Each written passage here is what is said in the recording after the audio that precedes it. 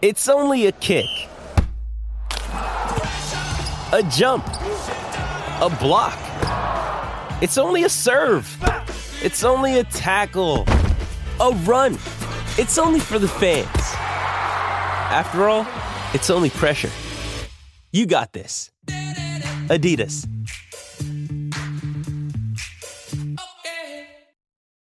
When you need mealtime inspiration, it's worth shopping Kroger, where you'll find over 30,000 mouth-watering choices that excite your inner foodie. And no matter what tasty choice you make, you'll enjoy our everyday low prices, plus extra ways to save, like digital coupons worth over $600 each week. You can also save up to $1 off per gallon at the pump with fuel points. More savings and more inspiring flavors make shopping Kroger worth it every time. Kroger, fresh for everyone. Fuel restrictions apply.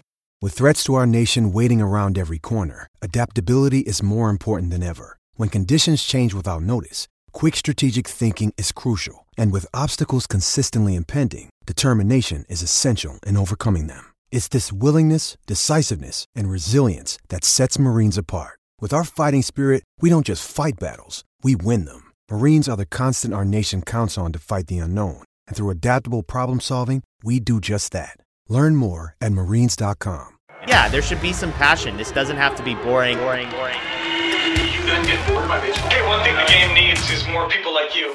Still have grown men run around tight pants. It's Mookie Betts. This is Daniel Bard. It's Steve Aoki. There's Sal Talamacchia. This is Brock Holt. Hey, this is John Lester. Baseball isn't boring. Welcome to Baseball Isn't Boring. Here's your host, Rob Bradford. Baseball is not boring. We have t-shirts to prove it.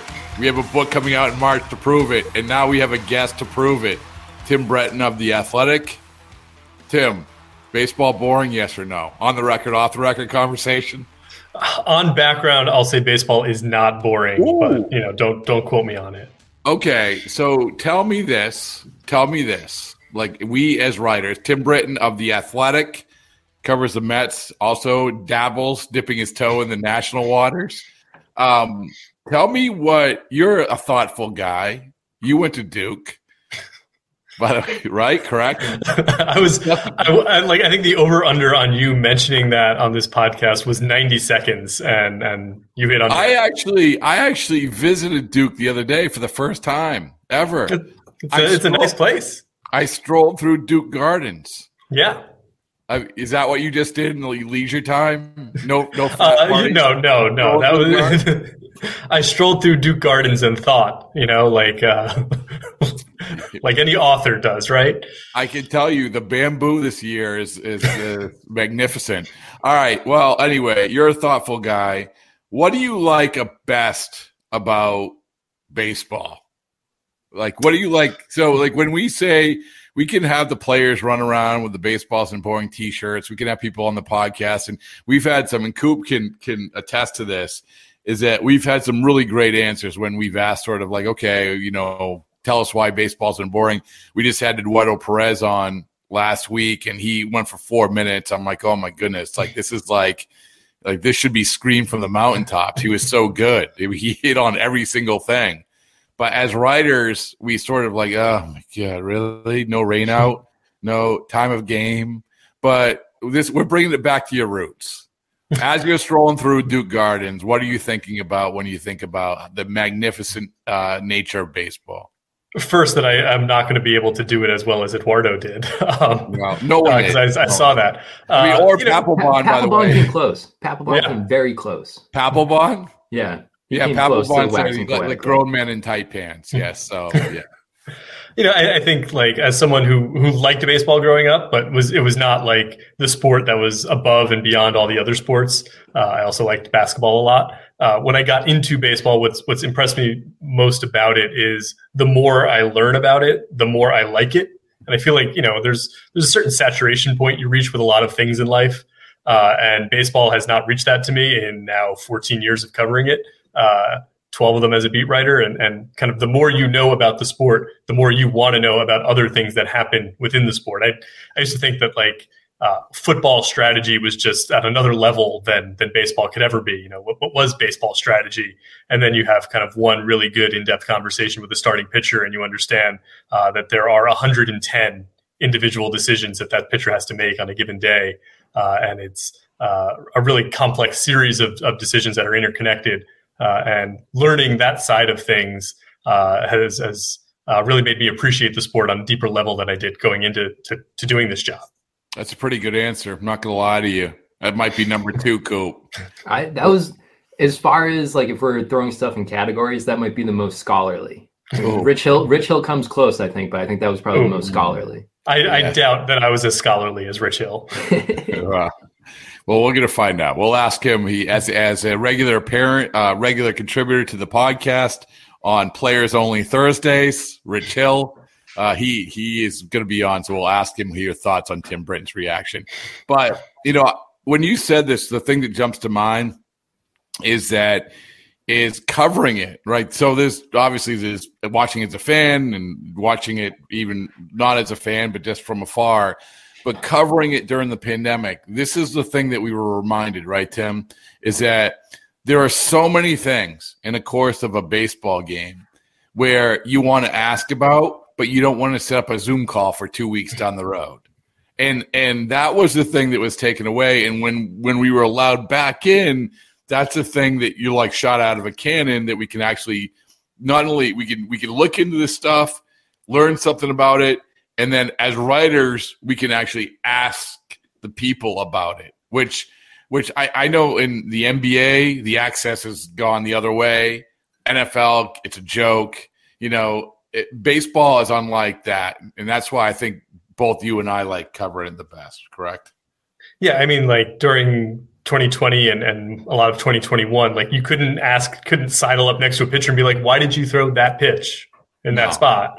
And they would know it's not leading off your story, but it would be an insight into their thinking in any given spot. And you're not going to ask that in a Zoom call. And if you do, you're not going to get a candid or honest response. And so to have that interplay back has been really refreshing. I think for a lot of that time when we didn't have it, I doubted we would ever get it back. And I didn't think we were getting back in the clubhouse. And a lot of people, Tim, like will say, "Oh, who cares? They're complaining. They don't need to be." No, man. This is one of the reasons why baseball is different, because we are allowed to do the things that you're talking about, and because players are generally more open than in some other sports. I dabbled in covering football when I was in Providence, and you ask an NFL player kind of, what did you see on that touchdown you scored, and they'll tell you they have to see the film to remember what it was like, where you can ask, and you're certainly not going to ask an offensive coordinator, like, why did you call that play in that spot? But you can ask a pitcher that, and they'll tell you. A hitter will tell you what he was looking for when he hit a home run. They're doing it in the middle of games now to Ken Rosenthal and Tom Verducci. Oh, crazy. Imagine that in an NFL game, sidling up to Bill Belichick and saying, why did you call that play? No, well, I mean, I know that people immediately say, well, they do that in hockey all the time. Okay, that's fine. And I was surprised at the pushback that people had, when Ken Rosenthal's interviewing JT Realmuto after getting the big home run or whatever, a big hit, or, obviously Bryce Harper. This is what you have to do. And I don't like, in Coop, I can't remember if we talked about being the mic'd up stuff or not. We've dabbled in it. Joe Kelly got into it. He likes to talk about it. Yeah. So, that's right. When we had, I don't know. Are you familiar with Joe Kelly, Tim? You know him? He used to host a Cup of Joseph. Was that Joe Kelly? Oh, so close. So Coop. I don't even think you know this. That we were the first iteration of the Joe Kelly podcast was supposed to be Cup of Joseph, which I went out and actually in Fort Myers bought a tape recorder for, and then the front office of the Red Sox put the kibosh on it. I think you've told me this behind doors and not on the podcast before. Yeah. Well, Tim, in case you aren't, if that's the only thing you're familiar, he's also one of the great authors of our time, of our generation. So it's one of these things that we talk with Joe about, the miking or the being interviewed. He was a huge proponent of it. I think that he is of the ilk of we need to do everything we can. We can't shy away. We have to do what these other sports are doing. And I kind of with you. The only thing I draw back on is I do not want to see anyone mic'd up in the postseason. I don't want to see anyone, because in the postseason, like, the game is supposed to be the thing that you're supposed to be entertained by, right? I get it. 162. Sometimes you just aren't entertained. Sometimes you got to mic guys up. But when Ramon Laureano is being mic'd up in a playoff game, like, sorry, I'm out. I don't like that. You're out on that? During the playoffs. The playoffs. Give me it. Playoffs should be good Give enough. Me it. The playoff. What do you call me? Did you call me an idiot? No, I said give me it. Oh, all right. I would never call you an idiot. Are you kidding me? I'm the idiot here. Tim, what do you think? No, I'm with Rob on this, because so often those conversations, they go in kind of weird directions, and they can be fun directions, certainly. Like the Mets had it this past season with Mark Canha when he was on mic'd up for ESPN Sunday Night Baseball. They've done it in spring training plenty of times, and the All-Star game, I thought everyone, most people I think really enjoyed having the mics on pitchers and catchers when they're pitching and kind of going through it that way. But in the playoffs, I mean, Nick Castellanos has talked about how his focus needs to be on the play at hand and not on the global economy or whatever it was in global events he was talking about. And the vote, you should be, there is enough within a playoff baseball game for a broadcast to talk about in depth and thoroughly without having to ask the center fielder like what he likes to do on the road. Yeah, and the thing is, like, in terms of the dugout interviews, that there isn't, and Joe talked about this, there's an acceptance of it. So if they're mic'd up, right, there's an acceptance of it. You're not going to get the side eye from the guy down the dugout or the guy, what are you doing being mic'd up during the regular season. In fact, it becomes a competitive thing, I think. And that's where ESPN sort of leaned into it. And that wasn't a bad thing, because once again, this is a long season and you have to do things like that, but playoffs are different. But Tim, that's not why we brought you on. We didn't bring you on to talk about Duke Gardens. We didn't bring you on to talk about players being mic'd up or interviewed. We didn't bring you on even to regale us all with stories about how I forced you as a young reporter to order something with seafood in it so I could pluck it out of your dish, which is a very real story. Coop, get ready. You and seafood towers. Yeah, tell me about it. It wasn't a seafood tower. It was just pasta with seafood. But, Tim does not eat seafood, but I was happy to save him. So anyway, we have not brought you on. So we were thinking, Coop and I were thinking about this, about, you have all these names, you have all these free agents, and you did an excellent job. I mean, when I say this, I really mean it. I'm not just lying. I'm not just saying it. You did an excellent job in The Athletic of breaking down really what these guys might be getting, the top free agents. But I just, in a simplistic term, Tim, for a guy that you cover Jacob deGrom, otherwise known as Jacob deGrom. Is it the simple question that we have is for a guy like him, because I think that he's, of all the free agents, he's talked about, but he's not talked about. Like Aaron Judge has talked about, the shortstops are talked about. He's kind of talked about, but you're always sort of going with a wary eye with any starting pitcher, because we understand the risks that you run with a starting pitcher. The flat-out question is Jake deGrom worth signing if you're a team for what he's going to cost? You, having covered the Mets, know more better than anybody. Yeah, I mean, I believe so. I mean, he's been the best, from 2018 through 2020, he was pretty incontrovertibly the best starting pitcher in baseball. And actually from the start of 2018 through the All-Star break of 2021, because that's when he went down for the first time. And then he doesn't pitch for 13 months. And now you say for the last 5 years, he's been the best per starting pitcher in Major League Baseball. Every starter is going to have injury concerns. deGrom's are higher than most, not just because he's going to play next season at 35, but because he missed those 13 months. And it wasn't, it's easier if it's just Tommy John surgery. You understand, like with Verlander, it was one thing. He missed a lot of time. He came back. That happens. With deGrom, it was these series of smaller things that just kept kind of unraveling on him. culminating in the stress fracture in his right scapula that cost him the first 4 months of this season. And there is justifiable skepticism about any pitcher's capability to throw as hard as he does, as consistently as he does at any age, let alone his. I mean, this is a guy who was throwing 93 in college, and now he's throwing 99, 100 with regularity.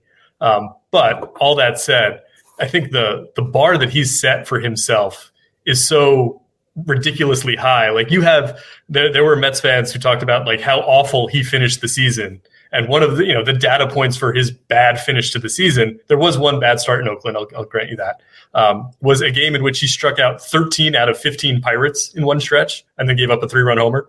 And then he went 6 innings and gave up 2 runs in a playoff game. And that was viewed as like, not that good, And how many starters in Major League Baseball can go out and pitch 6 innings and allow 2 runs in an elimination playoff game, the way deGrom did in Game 2 against San Diego? And it's viewed as kind of disappointing because he didn't seem quite as dominant as we're used to.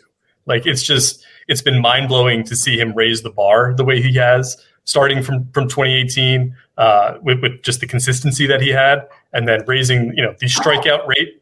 I think he struck out 42% of opposing batters in 2022 in his 11 starts. That's a lot. That's more than decent amount. I think that's more than every reliever except Edwin Diaz and Pete Fairbanks, and Fairbanks only threw like 20 innings.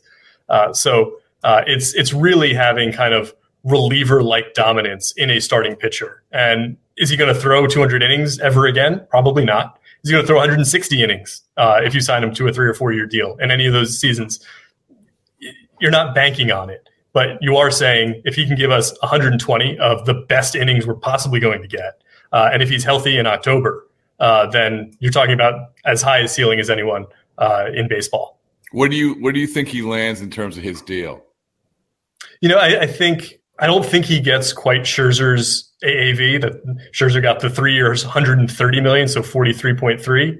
I think Verlander probably beats that or gets right around it. I think deGrom's probably a little shy of that. I think the real question is how long you go with him. We've seen plenty of teams that are interested in the high AAV short-term deal. Like the Dodgers offer, the Bryce Harpers of the world, like, we won't sign you for 13 years like Philly, but we'll give you 3 years at a ridiculous salary. And so I think you'll have enough teams in at that level, kind of with creative structures saying, vesting options for a 4th or 5th year, that it reminds me a little bit of the Pedro Martinez situation after 2004. Like, who's going to guarantee a 4th year here?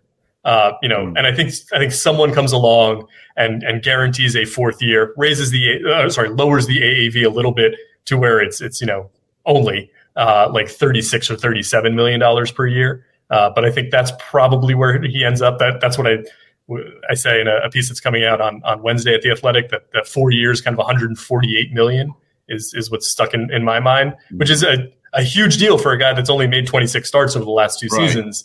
But because of how good he is when he does pitch for you, seems like it's a worthwhile gamble for someone. Now, you mentioned Verlander, and, a lot has been made the last couple of years about how his embracing, especially once he get to Houston, how he embraced using all the resources there, how he's embraced his physical conditioning and the whole Brady thing and whatever. Where does Jacob deGrom fall on that? And obviously, as you mentioned, he's evolved into something that is insanely good, whereas before, he was good, but not as insanely good as he ended up. How is he in that respect? Because that's important, right? If we're talking about this, say he gets the 4-year deal, if you want to get to that 4th year, you have to have a guy who's going to adjust, who's going to adapt, who's going to put in the time, who's going to, not slough off, all of that. Where does he fall with that stuff? Yeah, I don't think you have any concerns about him putting in the time. Like, he's kind of notorious for having a poor diet and not being able to add weight anyway. There it is. Britton Cullen, deGrom has poor diet. I believe it was James Wagner, the New York Times, who wrote about it in depth, and probably Anthony DiComo at MLB.com. I did not write the story. I don't want to take credit for it in either direction. But like he was in as good a shape as he's ever been in at the end of this season, and just physical conditioning and what he looked like. His ability to go deep into games wasn't there because he hadn't built up over the course of the season. But I think one of the really interesting things about him was, okay, so he won the Cy Young in 2018 throwing 97 miles an hour. He won the Cy Young in 2019 throwing maybe 98. And then in 2020, he came out throwing 100. And in 2021, he came out throwing 101. And his results were even better, but he got hurt. The Mets have had this idea that, Jake, you don't need to throw 101 every time. Like, you can have that in your back pocket. But, I remember, covering Chris Sale in Boston. He had that idea of the BP fastball that he would throw first pitch to a number 9 hitter in a lineup at 91 or 92, and he'd still have 98 in reserve. I mean, Jacob deGrom's BP fastball is 97. You can get by with that, but still having the rest in reserve. And we saw him do that a little bit more at the end of the season. He'd been reticent to do that for a year and a half, basically. But he started to do that a little bit at the end of the season. Didn't have his best results in part because of it. But it will be interesting to see, does he stop chasing a 1 flat ERA the way that he was for most of 2021 and throwing 101 with the chance of injury? Or does he say, you know what, I can have a 2 ERA if I throw 97, and that's perfectly fine. I think there is the sense that he set the bar so high for himself that, a 7-inning 2-run start is a disappointment for him too, not just people who watch him. And that maybe if he sets that bar just a little lower, he'll be able to post a little bit more. Where's he end up? I think Texas is the team that stands out to me. It's a team that has they want themselves some starting pitching. Yeah, they have money. They could use a starter. They could use a frontline starter. And it's deGrom is from Florida. Texas is not super close, but it fits kind of his laid back attitude a little bit more. Didn't you? I know my geography. So I think that's the team that, if I'm the Mets, that's the team that probably sticks out to me as the biggest competitor. I know a lot of Mets fans are really concerned about Atlanta because that is pretty close to where deGrom grew up on the Gulf Coast. But I don't see Atlanta having kind of either the room in their rotation or the desire to go to where deGrom is going to go financially to make that work. You on board with that, Coop? I would like to see him in Boston, selfishly, because Boston needs some pitching. But it's also, I'm not going to go out and spend like that. And it's also, How about the Dodgers? Yeah, I mean, sure. Was that a question to me, or was that a question to Tim?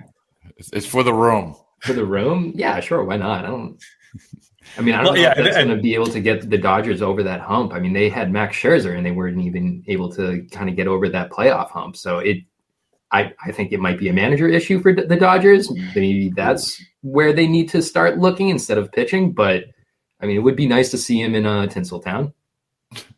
I mean, LA can, I think they're one of those teams that would definitely be interested in 2 years at a huge AAV for deGrom or Verlander, really. Yeah, that's what they both kind of fit that mold. I don't know if either of those guys can get more than that in terms of years. They'll probably go for it. But the Dodgers have the experience with Clayton Kershaw of making this guy's not going to make 32 starts. He's not going to throw 180 innings, but he's going to be really good for us when he pitches.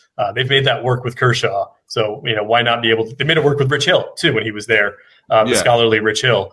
So they can make it work with deGrom too if they want to. Is that official? Did he change his name, the scholarly Rich Hill? We'll see it on Baseball Reference shortly, I'm sure. Oh, all right. So we have to ask you while you're here. The other, not anything about your perfect score on the SATs, but we have to ask you about the Edwin Diaz deal, which is, I think that was you can look at it a few different ways. From teams who are relying on the free agent market, you can look at it as a shot across the bow of the reality of free agency, or you can just look at it as this crazy Steve, just getting ready to spend a bunch of money. As Coop, I think you mentioned the style. It's like this is Steinbrenner Jr. or whatever it is. You may have not mentioned that, but I'm going to give that. I said that he was throwing money around like Hal Steinbrenner's dad. Yeah, there you go. I was a little bit more disrespectful in it. Okay, you're welcome. All right, so when that comes out, are you surprised? So it's not a done deal as we sit here, right. But we think it's 5 years, $100 million. And is that right? Correct. It's five for 102 is what's been reported, with an opt-out after the third year and a club option for the sixth year. All good for Edwin Diaz. So did that surprise you at all? I know they like the trumpets. I know they like the results, but this is a crazy, crazy contract for a relief pitcher. So what are your thoughts? It didn't surprise me, just because if you look at I thought he'd get 5 for 100 flat. If you look at what Aroldis Chapman got after 2017, Kenley Jansen, after 2016, both of those guys, I think Chapman's was 5 for 86. So this is kind of the next progressive step, as John Farrell would say. That was kind of where the top level market for an elite closer was going. And I'm not surprised the Mets were the team to get him there, not because of Steve Cohen necessarily, but because they've really boxed themselves in with their bullpen. It's not just Edwin Diaz who's hitting free agency for them. It's their top 5 in reliever innings are hitting free agency. They've got one returning reliever who threw more than 20 innings for them last year in Drew Smith. So, they were going to have to hit free agency hard in the bullpen. And you can say that man, guaranteeing $102 million to a reliever is crazy. It's such a volatile position. We've seen Edwin Diaz himself, the last time he had a season as good as this one in 2018, was one of the worst relievers in baseball the next year in 2019 with the Mets. But it's probably probably as safe a gamble as going out there and trying to sign 6 different guys for $9 million each this next season, and hoping they work out. Red Sox, It's really hard to, if you're trying to sign 6 relievers, you're hoping that 3 work out, really. The Mets are in that position. They just now only have to sign 5 more, and they've got a pretty good feeling about the first one. Yeah, it's just the cost of doing business, as you said. I mean, I mentioned this when we were sitting down with Heim and talking about, he's talking about the bullpen and not working up, making them lose sleep, so forth and so on. And I just asked him, at some point you have to pay for certainty, and there's no such thing as certainty in baseball. We get that. But the idea of certainty, as certain as you can, and sometimes you have to pay for that these guys who have done it before, who you think is going to do it at least for a little bit while longer. That's what we were talking about with Edwin Diaz, and then you can throw all the other guys against the wall, and see how many. That's fine, like you said, the Mets are going to have to do that. They can't pay for certainty across the board, but in this world of we're taking the deep dive into analytics, and I know this guy had an 11 ERA, but this was off the charts, and we tweak here, tweak there. He's going to be our John Schreiber or Garrett Whitlock. I think that way of thinking is way too prevalent nowadays. I just think that you need something in your bullpen that at least hints at certainty. I don't know if it's funny. I'll tell this story to you because you would appreciate it, Rob. Way back when I was covering the Red Sox, I did a story on the free agency of David Ross and Burke Badenhop. I talked to them all off season long, and Badenhop was, like a middle reliever at the time, a guy who threw 6th and 7th innings, sinker baller, did a decent job. ERA around 3.5 most of the time. And deep into that free agency, he expressed a little frustration in that, there's so many teams that treat the bullpen where they're just trying to sign, well, this guy might be good. This guy might be good. This guy might be good. And there's a guy like me out there who's going to be, who what you're getting. You're getting a 3, it's not going to be lights out. It's not going to be a 40% strikeout rate, but you know what you're getting with me. I'm going to be fine. And that teams don't, that's a harder market to find in the relief market. And one other thing with the Mets and Diaz is he wanted to be here. And the challenges of playing in a market like New York or like Boston or other places, for him to rebound the way he did from a first season in New York that went as catastrophically badly as it did in 2019, really speaks to his bounce back ability, so some kind of internal resolve that he has that makes him really good for this role anywhere, but especially in New York, that you feel, that he was able to win back the fans after that kind of season. You don't see that very often. And it's pretty remarkable that he was able to do that. More importantly, being there in person, all these games, the Timmy Trumpets thing, we look at it and we had Papelbon on because that's what we do. When you talk about closer entrance music, you go to the source, the Godfather. Forget about Mariano or Trevor Hoffman, Papelbon. And he actually said the Timmy Trumpets one was number one, he was number two, which I thought was like a big tip of the chapeau, right? Mm-hmm. Although I did talk to Felix Bautista of Baltimore, and he said that his was better, which, hey, listen, you got to have confidence in that role, but okay, Felix, I don't know about that. So did it get old, or was it still a cool? You lived through the Papelbon. Did you? Yeah. One season. Yeah, you lived through Alfredo Aceves. His great entrance music for Alfredo Aceves. I've got that on a Spotify playlist somewhere. So is it? This is for the people who weren't privy to it on a day in day out basis. Was it like campy, or was it like okay, this can last? We like this. No, I think it was good. We heard it at first in 2020 in front of no crowd, and it was Diaz coming off that rough season in 2019, and so the thought was just, man, like how cool would it be if there were people here and they were excited for him to come into the game. And there were a lot of things that had to happen between the start of the 2020 season and the middle of 2022. The TV camera, what is it, SNY? Is that right? SNY? Mm-hmm. I think they leaned into it too the right way. Fall No Man, I mean, that helped as well. So, yeah. Yeah, their director, John DeMarsico, does a really cool job with stuff like that. And SNY, they would stick, if top of the ninth ends, bottom of the eighth ends, they don't go to commercial. They stick around so that, you at home see Edwin Diaz coming in for the top of the ninth in a save situation. So I would say my one complaint was it reached a point where everyone was just recording it on their phones. And so you didn't have like people clapping along or anything. So the actual noise in the ballpark lowered a little bit. But to be there like the night that Timmy Trumpet played, this guy who had never seen a baseball game before that week. And speaking of leaning in, like he leaned all the way in to that performance and that song. That was pretty cool. That was one of the highlights of the year. Oh, that's so good. So boots in the ground, Tim Britton. The last thing is doing the exercise that you did with the article that you wrote about projecting where some of these contracts are going to be. And it's an exhaustive thing. It's taking a deep dive. It's not just saying, hey, I think this guy's going to get this guy's getting that. And I know that like MLB trade rumors, they're remarkably accurate, but they don't really explain. It's a quick blurb. They're right on almost. So whatever formula they're using usually is right. But what is the thing what was the one guy going through that process? It jumped out like, I did not realize this, and this surprised me. I think I hadn't realized kind of how good Trey Turner has been. Like I saw him in Washington against the Mets for a few years, but I think there's still the idea that Carlos Correa is the guy at shortstop, even more so than Turner. But you look at Turner's numbers over the last several seasons, he's been better than Correa. He's been almost as good as Aaron Judge. And to be honest, like Aaron Judge's numbers jumping out the way they did, like an 11-win walk year is just absurd. It was, as I mentioned the story, it was better than the walk years of Albert Pujols and Robinson Cano combined. And those guys both signed for $240 million.